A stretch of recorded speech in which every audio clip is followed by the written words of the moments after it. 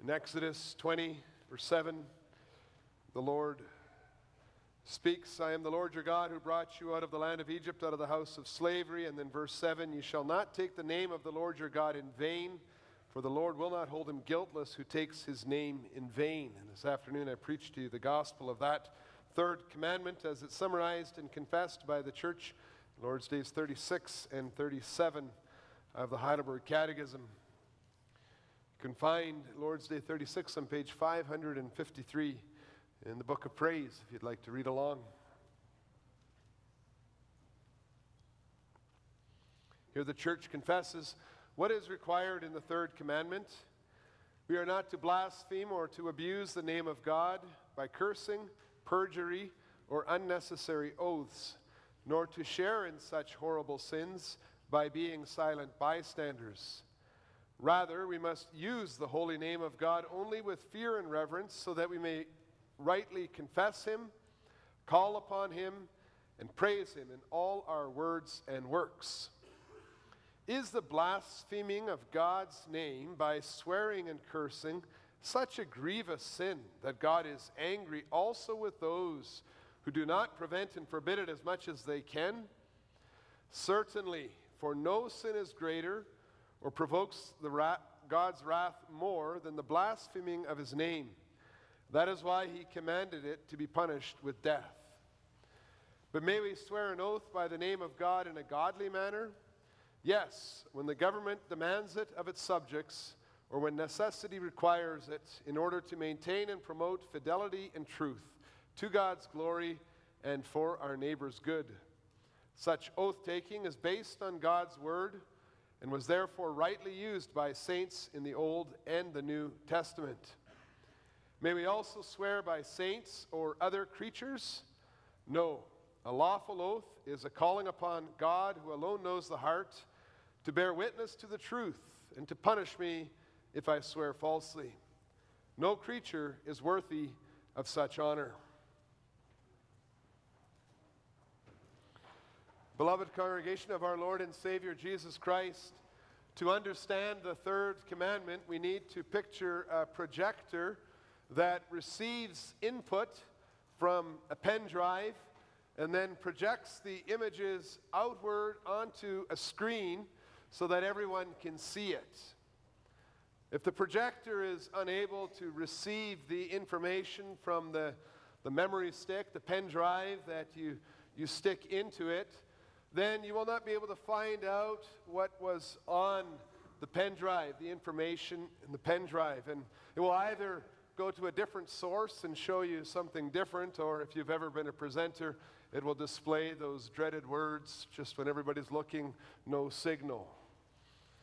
The projector also fails to be a useful instrument if it presents a distorted image of the information that's on the memory stick due to either a cracked lens or a dim light bulb or a bad connection in the inner workings. When Christians are guided by the Holy Spirit to live according to the third commandment, as God created them to do, then they are like good projectors. They are amply supplied with power and capability from God. A Christian is able to read and comprehend the information that God has revealed about his name. They're able to receive comfort from this truth in their inner being, and so they're able to project that glorious name outwards so that others can see it in a clear and a visible way. And the gospel for the church in the third commandment is that the Holy Spirit restores us to know God's holy name, to address him truthfully, and to praise him in all our words and our works. And I preach to you this gospel under the theme in the third commandment, the Lord reveals that his name is holy. And we will see that God, the Lord, wants his children to have his name. Jesus Christ used his name correctly for us and in our place. And in the third place, the Holy Spirit helps us to walk with his name upon us. When God gave us the third commandment, He revealed that He wants to live in a relationship with us, His creatures. Although the one true God, that's the first commandment, did not have any form, that's the second commandment, He revealed to us that He is not just an abstract force or a power, but He is a personal God with a name. He can speak to us, and we can speak to Him, and He can hear us. And every word that He spoke to us in the Bible reveals to us more and more about who He is. And so we can learn about Him both from the titles that He gives when He says, for example, I am the Lord, I am Yahweh, I am faithful to my covenant.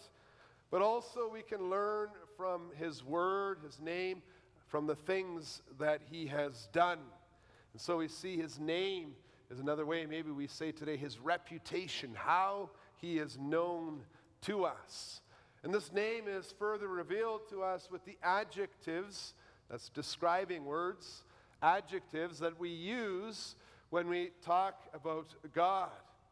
The adjectives attached to His name are adjectives like almighty, or omnipresent, present in all places. Simple, that He's not, one part of Him is in contradiction to another.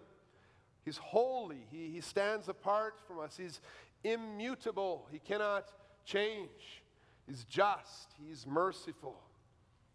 To know the name of the Lord is to know what we can expect from Him. We see God's grace to us in revealing His name, giving it to us so we have it, so we can know what we can expect from Him. Perhaps not in the details about what will happen to us this evening or tomorrow or next week, but certainly we can know what we can expect from God with concerning how He will treat us in whatever circumstances we are in.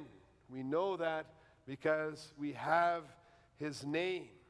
And this knowledge of His name, it increases not only when we read and study His word and think about what He says, but also as we live our lives and we experience His faithfulness, His wisdom, His love, and His goodness in all the different situations and challenges of our lives. The third commandment really reveals to us that God wants us to know who He is according to the truth.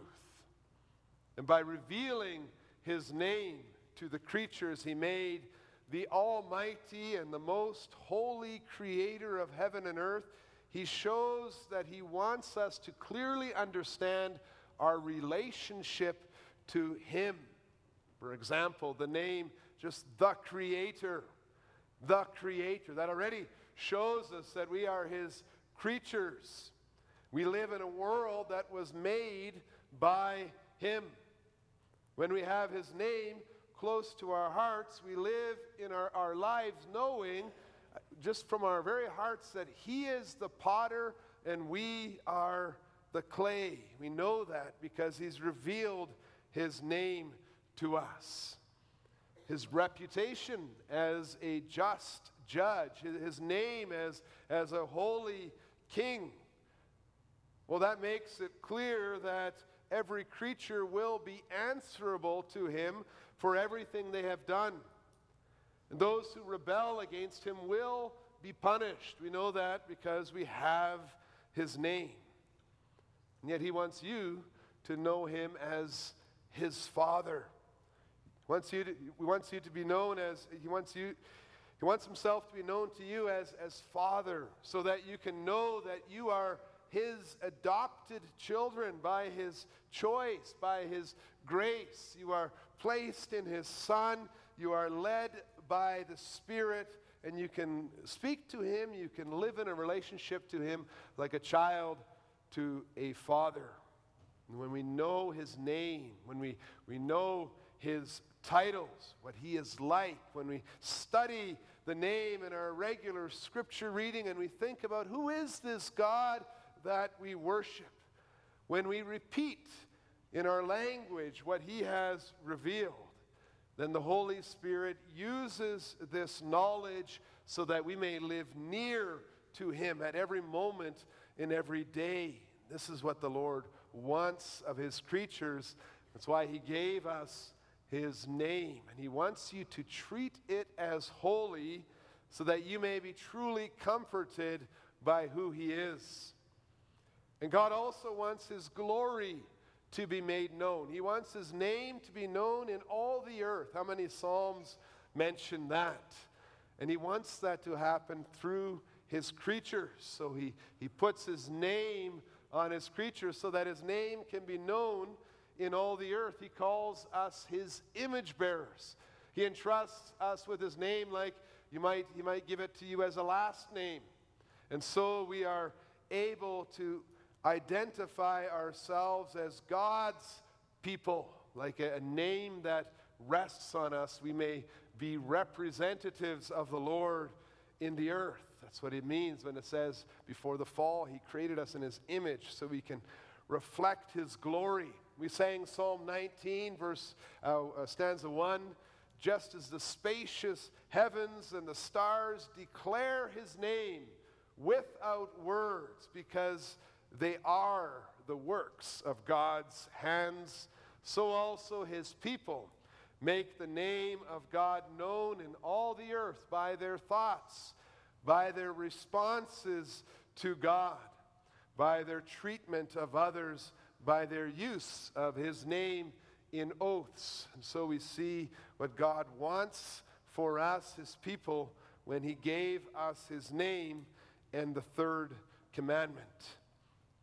And so He forbids us also to hide and to twist and to misrepresent the truth of God's name, to treat it like something frivolous, something in vain. To use His name in vain literally means to treat God as you would treat something light and useless, like chaff. And since most people can only know God through His Word and through the image bearers He has made, you can see how it is an attack on the one true God to use His name without believing that He even exists. It's having a name that's attached to nothing, to nothingness, to chaff. Or to talk about God as if He were just like we are, or even perhaps even a little below us as a servant that we can control. The Lord wants us to have His name and to have it rightly. And that is why He gave us the third commandment. Thanks be to Jesus Christ that He used His name correctly for us and in our place. Because when we see how God wants us to use His name,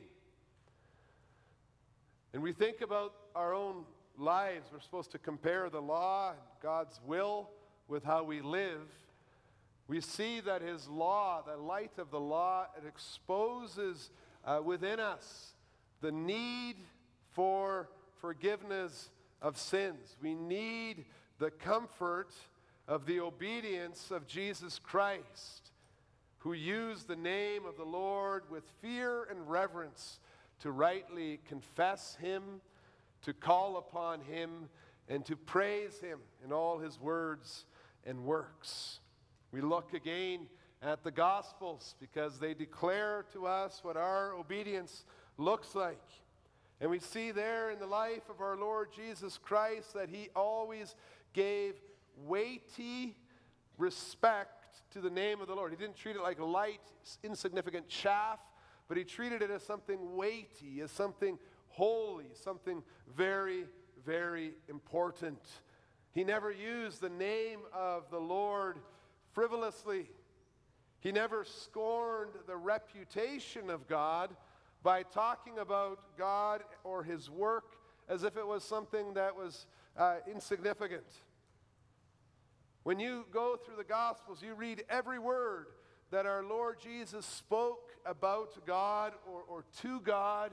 You will see that He always preached the full counsel of God. You could see it almost as in two sides, both the the majesty and the holiness of the Creator and Judge, as well as his beautiful, loving, and gracious relationship to his covenant children, who he is and our relationship to him. Our Lord Jesus did not manipulate the Word of God to say what our itching ears want to hear. He spoke the whole counsel. He didn't just pick out the parts that he liked. And that is why everyone who believes in his Son, Jesus Christ, can speak to their Creator with confidence, trust, and love as a child speaks with his or her parent. And so when we are sorry for using God's name without reverence by swearing or cursing, or when we repent of the sin of reading God's name in the Bible without thinking of to whom we are referring, or when we repent of the sin of referring to God but using faulty titles in a casual, in a disrespectful way, and just to give an example, but not to encourage the type of language when sometimes people talk about the big guy upstairs or something very unbiblical, very disrespectful, very faulty. When we repent of that sin, or when we teach in a one-sided way about God's holiness, so that we create a dilemma between his justice and his mercy, well, then we can find our joy and our hope in the obedience of Jesus Christ, who never committed these sins. He obeyed the third commandment every time he talked about God, every time he addressed his heavenly Father with reverence and with awe, and he taught us to desire that the Father's name be hallowed. And then you can open your Bibles or again, or maybe you have your bookmark in there, Matthew 11, verses 25 to 30, verse 25 and 26. You can see how the Lord Jesus addressed the Lord when he prayed to him. Maybe you remember how that was. In verse 25, the Lord Jesus is speaking and is perfectly obedient to the third commandment. He shows us what it looks like, and then he prays, I thank you, Father, Lord of heaven and earth, that you have hidden these things from the wise and understanding and revealed them to little children. Yes, Father, for such was your gracious will. You look at those words. Do you see the confidence that our Lord Jesus had, that his Father hears him and knows him? He knew that he respected the name of his Father just in that certainty and that knowledge. And do you see how our Lord Jesus used the name of God with trust and with love and with gratitude? His opening words that thank his Father, whom he confesses to be the Lord of heaven and earth, show that he knew his place as a child in relation to his heavenly Father. He prayed knowing that God is the giver and we are receivers. He praised God for his sovereign judgment and even punishment of those who thought they knew everything. And then on the other hand, he praised God for his grace to those who were humble and helpless and dependent like little children. We see both sides of the name of God, his majesty, his holiness, and his gracious relationship to those who trust in him.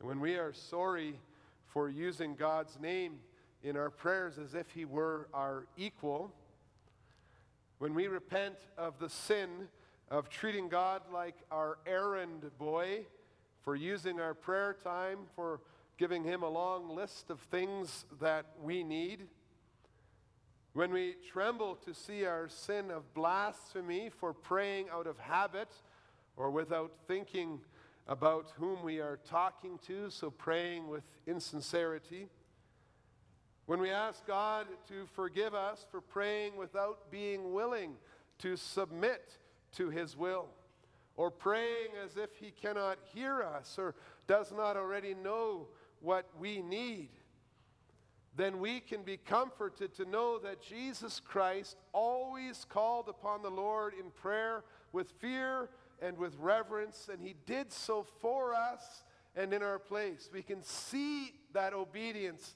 to the third commandment there in the Gospels. And so His words to the people are fitting. As we recognize our own weakness, we hear Him say, "Come to me, all who labor and are heavy laden, and I will give you rest. Take my yoke upon you and learn from me, for I am gentle and lowly in heart, and you will find rest for your souls." Everything that our Lord Jesus did, He did in the name of the Father. He did it for His Father's glory. That's why we read John 5 verse 30. The Lord Jesus said, "I can do nothing on my own. As I hear, I judge, and my judgment is just, because I seek not my own will, but the will of Him who sent me." It has to do with the projection of who God is and Jesus Christ's faithfulness in showing that to the world. Jesus Christ knew that God has put His name upon Him, that the Father could be known through the works that He had given to His Son, Jesus Christ, to accomplish, as John 5, verse 36. Nothing that our Lord Jesus did could then cause another person around Him to think the wrong things about God, or to justify using God's name in vain as a swear word, or to believe that God ought to be damned or to be cursed for some disease or trial or mishap in their lives. It wasn't possible, because Jesus Christ fully reflected the Father to the world and the Father's will. And the Father is good, and He is wise, and He is just, and He is merciful.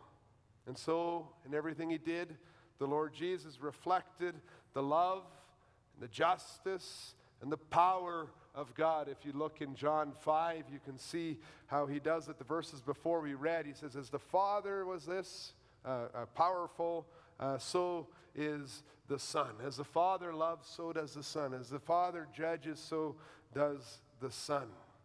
He perfectly obeyed the third commandment in reflecting the Father to the world.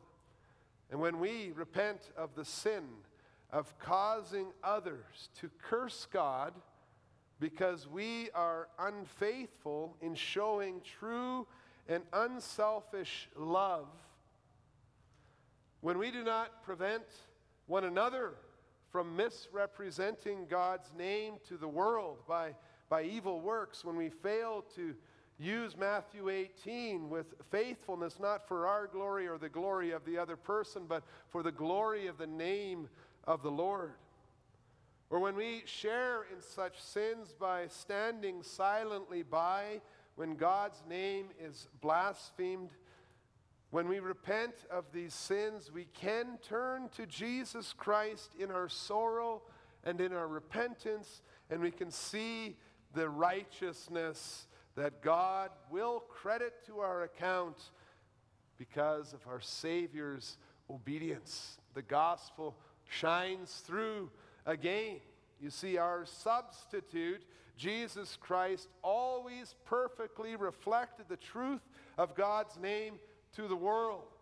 And He did this for us and in our place. It's the gospel that we love, the gospel that we cling to.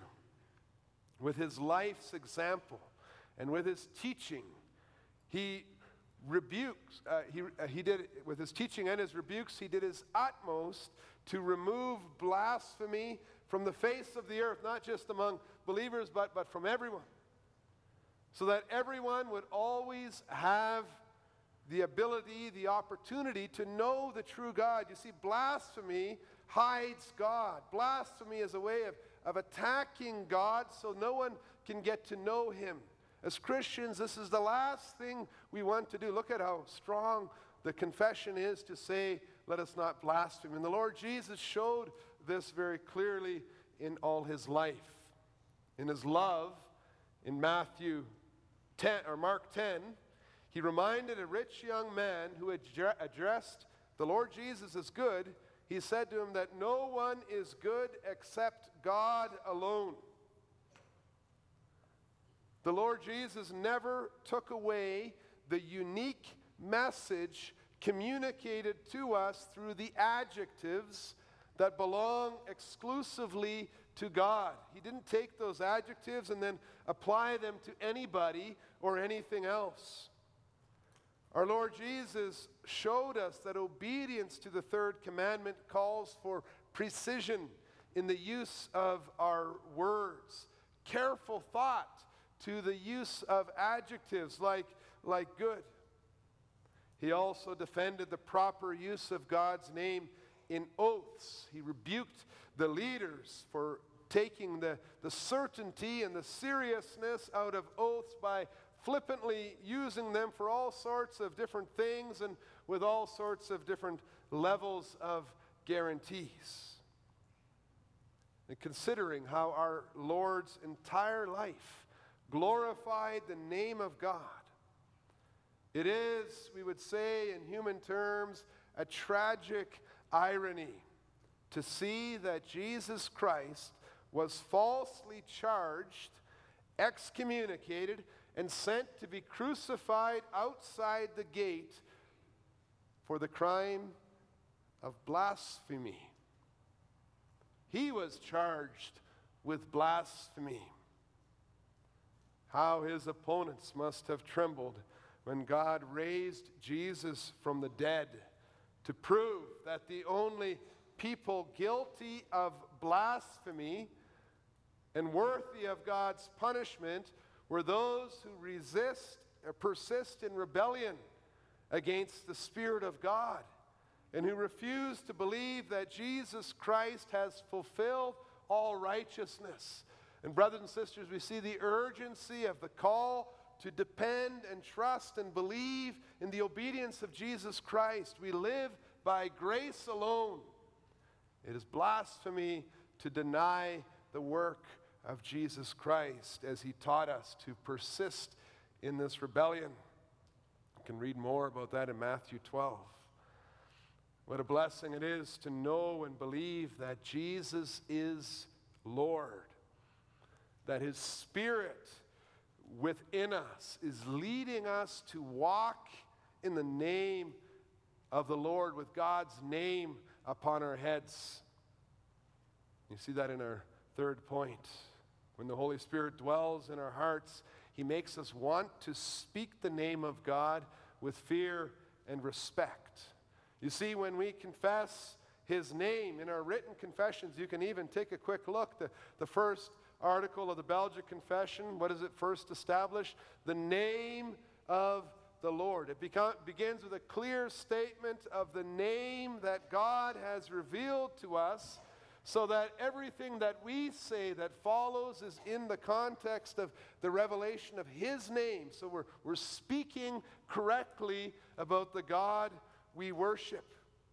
We want to clearly confess his name. Also understand the words we use in the Apostles' Creed and the Nicene Creed and the Athanasian Creed. And in this way, the Holy Spirit ensures that God's people speak his name with precision and with truthfulness when we pray or when we read the Bible. We do so remembering who gave us this word, who is speaking. When we pray, we take a moment to reflect on to whom we are praying. And the Holy Spirit helps us to be aware of who our God is, that he is almighty and holy and righteous and just and merciful and good, a father to his children. So the Holy Spirit helps us to know who he is, helps us to know his relationship to us, and then we realize the wisdom of our Lord Jesus. When he taught us to pray, he said, start your prayer saying, Our Father in heaven. That's the name. It's the name he used when he addressed As Father, we saw that in Matthew 11. It's also what we may use. It's a way of embracing the consequences of the knowledge of the name of the Lord. And we embrace the consequences of his name also by the posture, our posture when we are praying. The Spirit leads us to pray with a respectful posture. Sometimes also to take a few moments before we pray or read the Bible to reflect, to remember where we're starting from, those first articles of our confession. Who is God who is speaking? And then think about the words that we use. When we talk to God, when we talk about God, we think about the pronouns, the adjectives as well that are faithful to his name, that reflect both his majesty and his nearness to us. You see, he is neither a distant, aloof, king-like figure that we hardly know, nor is he a fun-loving sibling that we can never offend. He is our heavenly Father. And we protect those adjectives reserved for God and our understanding of his name also by refraining from using adjectives that belong to God for very commonplace things. We see it often on advertisements about a muffin that is simply divine. You see how that attacks the name of the Lord, what we confess. And so led by the Holy Spirit, we think about what we are saying when we are praying. And we think about that also with the pronouns that we use, that it captures the intimate relationship with God, but also that he is a God who is awesome in his power and his holiness. And so we seek to use the language of our confessions, and we seek to keep the language of our confessions up to date. The way we speak today, it's a way of showing honor and respect to the third commandment and to the using of God's and to the use of God's name. The Holy Spirit in our hearts helps us in our speaking about God, our speaking to God, and then also in the way we reflect God's name to those around us. You can think about ways that the Holy Spirit uses your body, your mind, your life to reflect, to praise God's name in all your words and in all your works. You see, every time we leave the worship service, we receive a blessing, and if you look in number 6, that blessing we receive, it's the Lord putting his name upon his people. We leave here with the name of God on our heads, our shoulders, and so we are the ones bearing the image of God who represent that name to the world. And the Holy Spirit makes us want to pay attention to how God's name is seen through our lives. He makes us want to fight against every sin that brings dishonor to the name of God, the Father, the Son, or the Holy Spirit who dwells in the church. If the public image, think about it, if the public image of the congregation is that we are cold and unwelcoming and judgmental gossips, or if the reputation, the name of the congregation is that we are unforgiving and impatient, self-righteous party poopers, or the other way, if we are self-indulgent, frivolous, uncontrolled party animals, then the Holy Spirit makes us want to fight that wrong image, the picture that's giving of the name of God. We want to fight that for the glory of God's name. And we reflect on this often as individuals, as families, as a congregation. How is God known through us, through me? And perhaps we will want to follow the teaching of Jesus Christ in Matthew 18.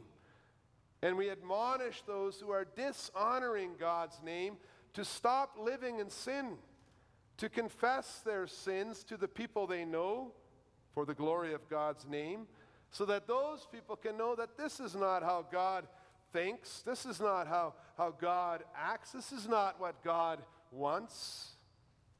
Or perhaps we will want to go out of our way, and I think here in Emmanuel we know very well about that, but we go out of our way to provide clear policies that state clearly that we desire to live according to the Ten Commandments and by the Word of God. A major part of that whole abuse prevention policy that we spent so many years looking at has to do with the name of God. How are we known to the world? We want to reflect that God commands us to, and we want to live a life that does not include abuse. We are against bullying or violating another person that needs to be known to the world.